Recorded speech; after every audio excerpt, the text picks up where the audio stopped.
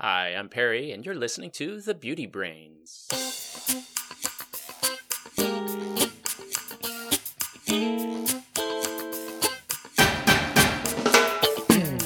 Hello, and welcome to The Beauty Brains, a show where real cosmetic chemists answer your beauty product questions and give you an insider's look at the beauty cosmetic industry. This is episode 209. I'm your host, Perry Romanowski, and with me today is... today is a solo episode. Valerie is out working, and Sarah Bellum isn't available, but you know what? I just wanted to get an episode out to you on my own. So there were a few audio questions that were sent in that I haven't got to, so I guess I'm going to cover one of those. And you know what? I feel like ranting a little bit to get started.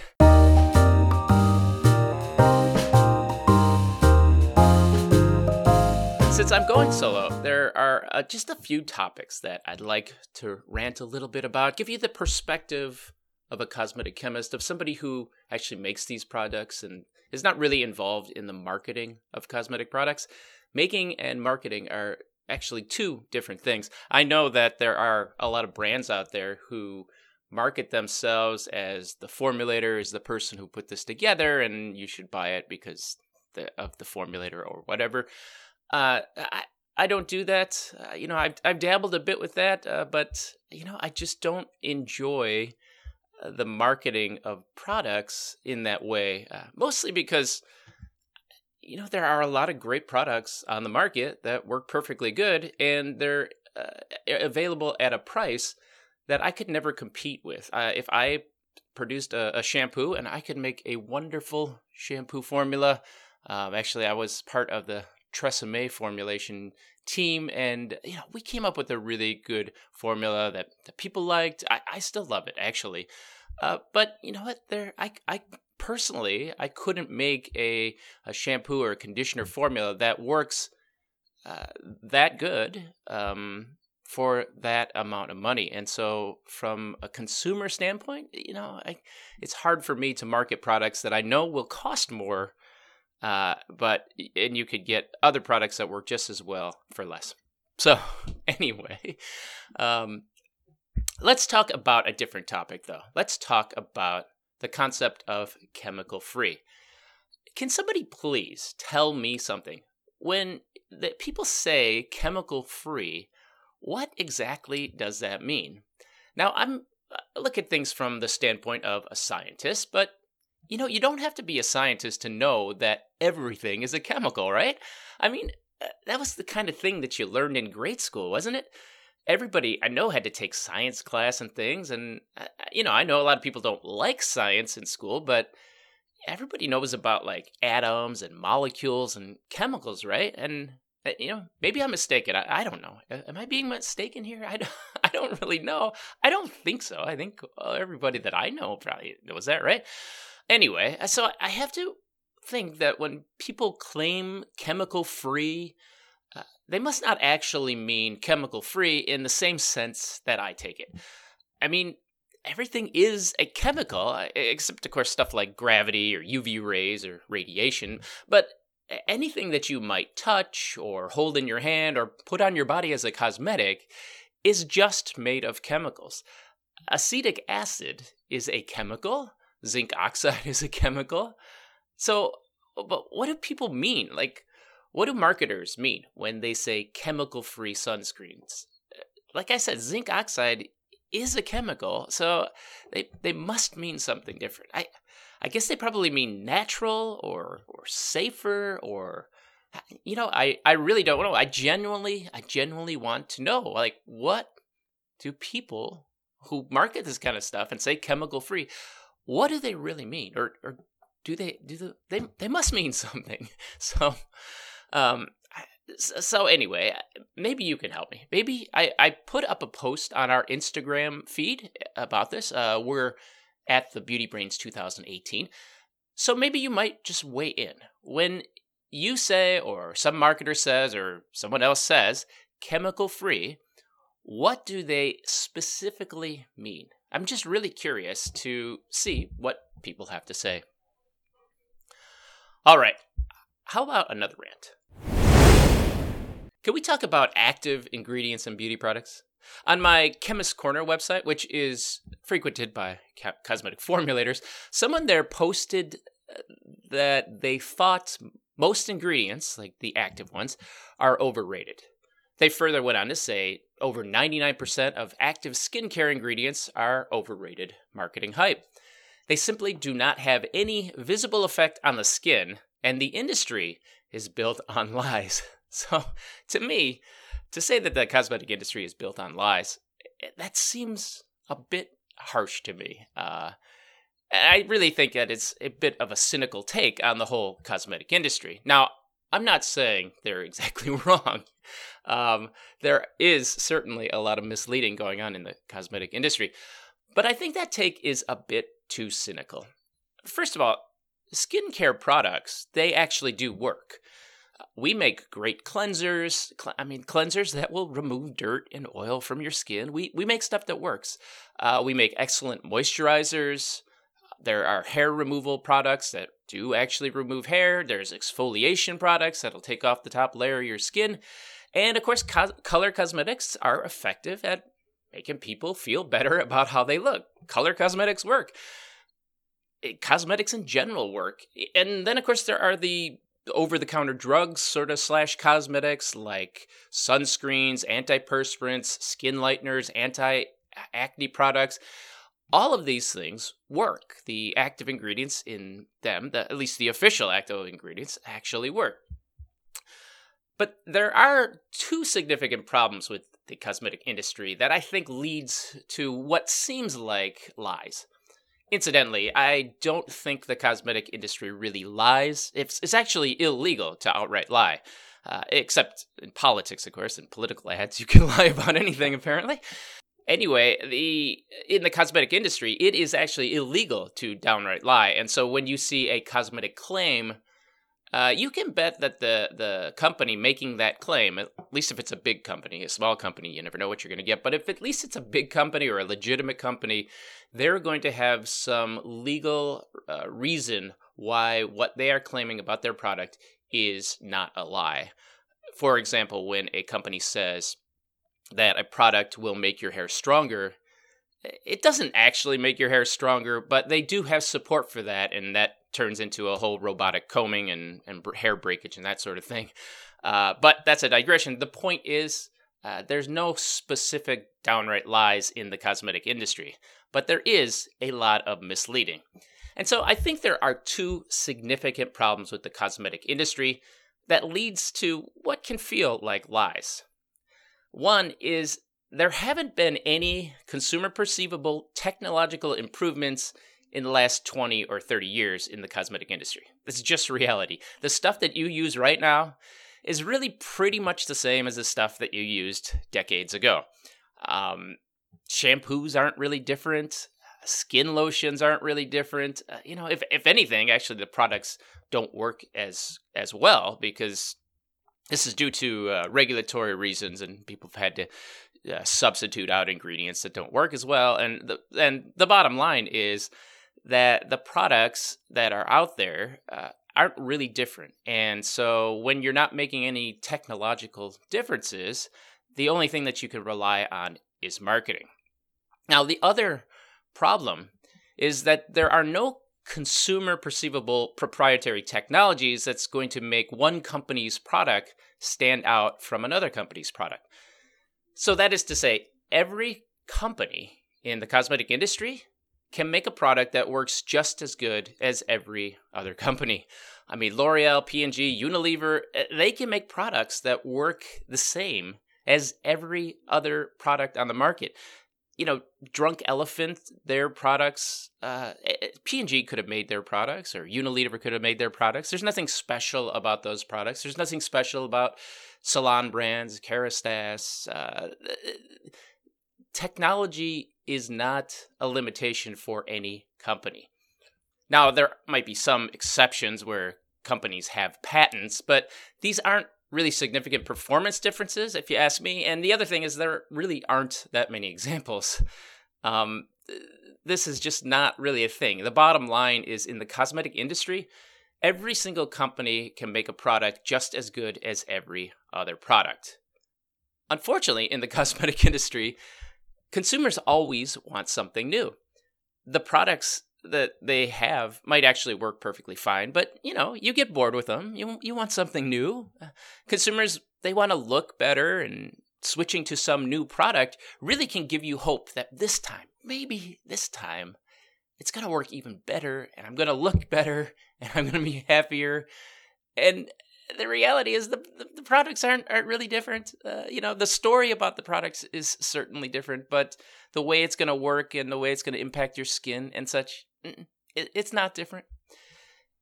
Now, to come out with these new products, though, to give people hope, that requires stories. And these stories come in the form of active ingredients.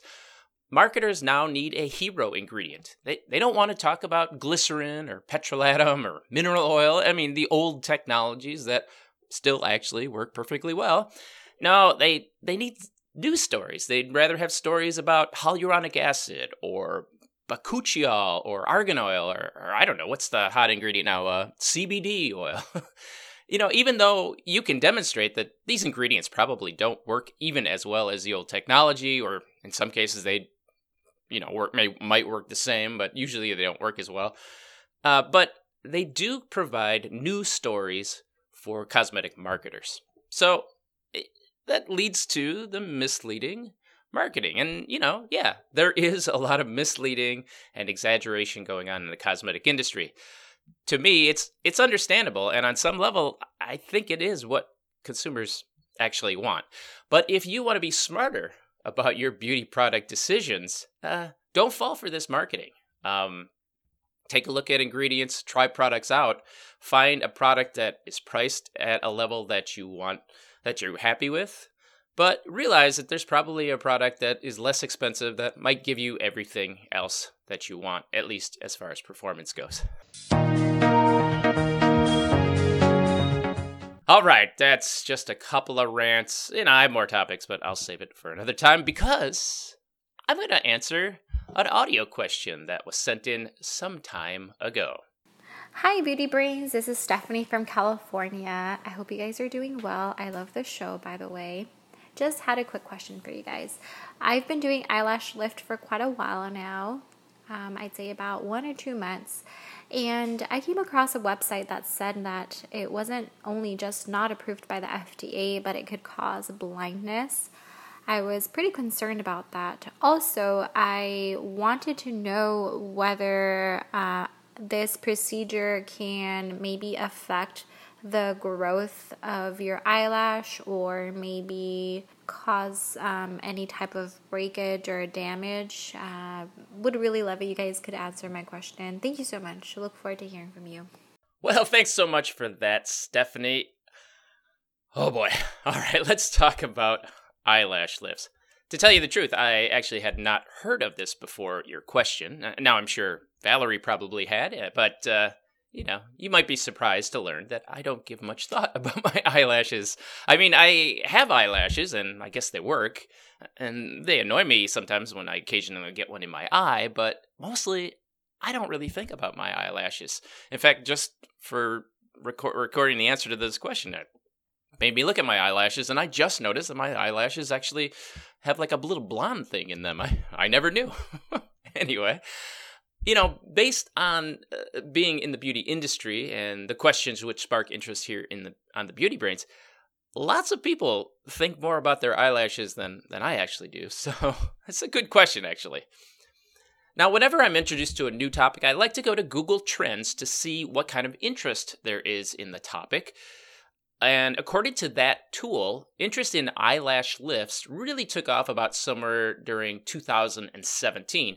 And it actually seems to be growing. And just as an aside, Google Trends gives you information about how many searches that people do on a certain thing. And so when I looked up eyelash lift in Google Trends, I saw this, it was flat, and then there was this big spike at right around 2017. So somebody must have launched a product then.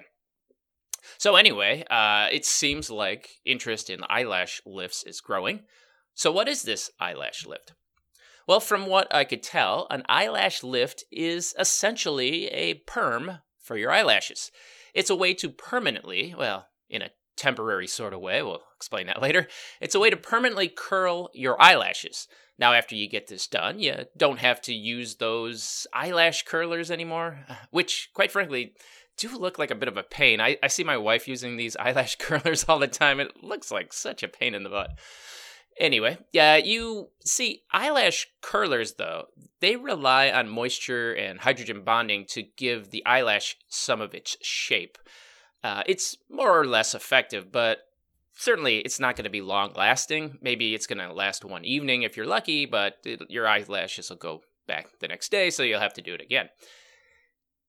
Eyelash lifts, on the other hand, they use chemicals to actually break down some of the bonds in your hair. And so what happens is you put on this lotion on the eyelashes. It breaks down some of the bonds in your hair. And then you remove that, and then you curl the hair, the eyelash, and then you reform the bonds. And in that way, it will hold the shape of that curled shape. And you know what? This is exactly how a perm works. In fact, eyelash lifts use the same chemistry, which makes sense because eyelashes are made up of the same stuff of the hair on your head. It's made up of keratin protein.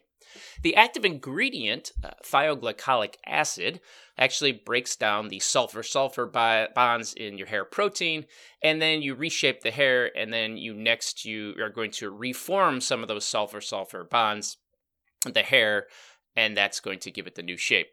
And pretty much permanently. Well, it's permanent in a sense that, like, the next day it'll still be there.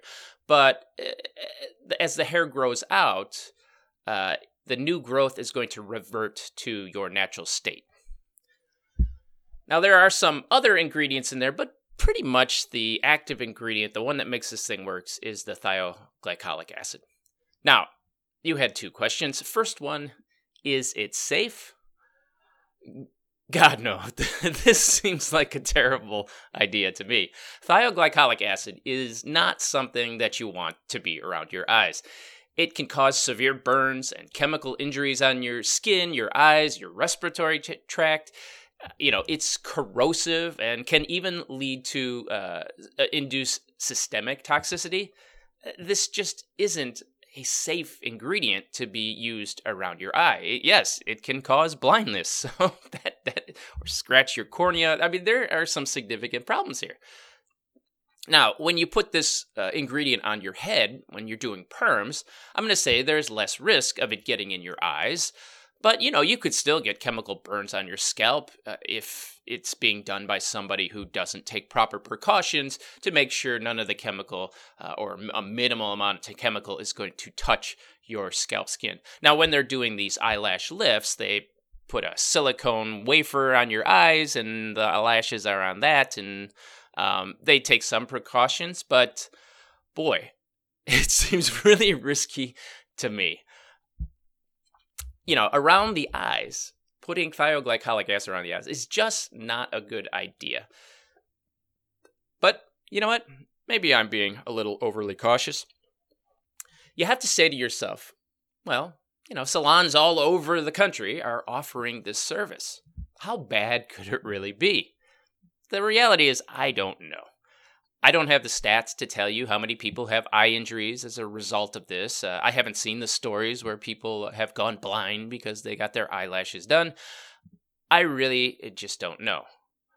All I know is that this could happen. This is a real danger. And then you have to decide, is risking your eyesight really worth a treatment like this?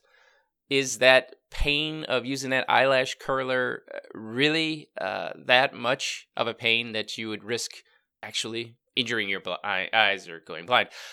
Personally, I would say no. But, I don't really think much about my eyelashes anyway. Some people obviously think that it's worth it.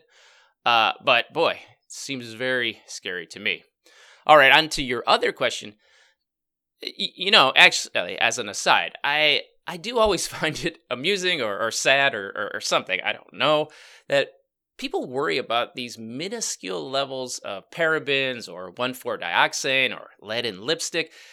And these things, if they represent any risk at all, the risk is so tiny to have almost no impact on your life at all. I mean, if you ate a tube of lipstick every day, it's still not going to harm you for your entire life. The amounts that you would have to eat for the lead in lipstick to harm you, well, you just could never eat that much. So all that is to say is that these are tiny, tiny risks. But people stay away from parabens, right? Meanwhile, some of these same people are putting thioglycolic acid right next to their eye. I mean, this is a much more significant risk. It makes no sense to me. But okay, let's get back to your other question. Can this procedure affect the growth of your future lashes or affect the hair? Well, I did look it up. This ingredient is cytotoxic, which means that it can kill cells. So if the liquid gets into your hair follicle and it travels down and it gets into the bulb where the living cells are, yeah, it can kill those cells. And once your cells in the follicle are killed, then that hair stops growing. And so, yeah, this could have a real effect of preventing your eyelashes from growing in the future. Now, whether it will have that effect, I'm not sure. If it is being applied correctly, there's no reason it really should get that down that far into the hair follicle, but geez, it certainly could. So yeah, it can affect the future growth of your eyelashes, and it will make your current eyelash hairs actually weaker. Whenever you break the bonds in a hair fiber, whether it's on your head or your eyelashes, you necessarily weaken that structure. And so when you do this to your eyelashes, you are going to make them more brittle, and they can break more easily, fall off, and then get into your eye, and then you can't get them out. But so yeah, it definitely can have the effect of weakening your eyelash hairs. Now, I will note also that the FDA does not specifically say that you have to avoid doing eyelash lifts. I looked through the FDA's website. They didn't have anything. They didn't write anything about this. Perhaps they haven't really heard about it. I mean, this has only started to become popular in 2017, so that's relatively recent. And the FDA is actually quite slow. They still haven't even approved a sunscreen monograph that started in the 1970s. So, I mean, they do say don't use hair colorants on your eyelashes or brows, because of the reactive chemistry there. Now, that's different chemistry, but both of these use, reactive ingredients, and they're dangerous. So, I don't know. The bottom line is that, yes, this lash lift treatment does work, and it will give you mostly permanently curled eyelashes. And so it's not surprising to me that it's effective. But boy, I sure don't think it's safe. All right, I think that's probably enough for this solo episode. Next week, Valerie is going to be back, and we're going to be answering more of your questions. Thank you so much for listening. I appreciate everybody who tunes in, everybody who talks to us on Instagram, on Twitter, on Facebook. Incidentally, you can follow us on our social media. On Instagram, we're at TheBeautyBrains2018. On Twitter, we're at TheBeautyBrains, and we also have a Facebook page. You can find that. The Beauty Brains are also on Patreon, so if you want to support the show, Patreon is the best way to do that. I thank everybody who's already a patron, and in our next show, I'm going to go through and read all your names, and thank you so much. But if you like what we do on this show, and you want to see us keep it going, and you want to see it remain ad-free, boy, I hate it when my favorite podcasts have ads, but I understand people need to get compensated for their time. But we're trying to do it in a different way, the way that does not require commercials. And so if you like what we do and you want to help support it, go to patreon.com/thebeautybrains and subscribe. All right, that's all from me. Thanks again for listening, and remember, be brainy about your beauty. Cue up the cats.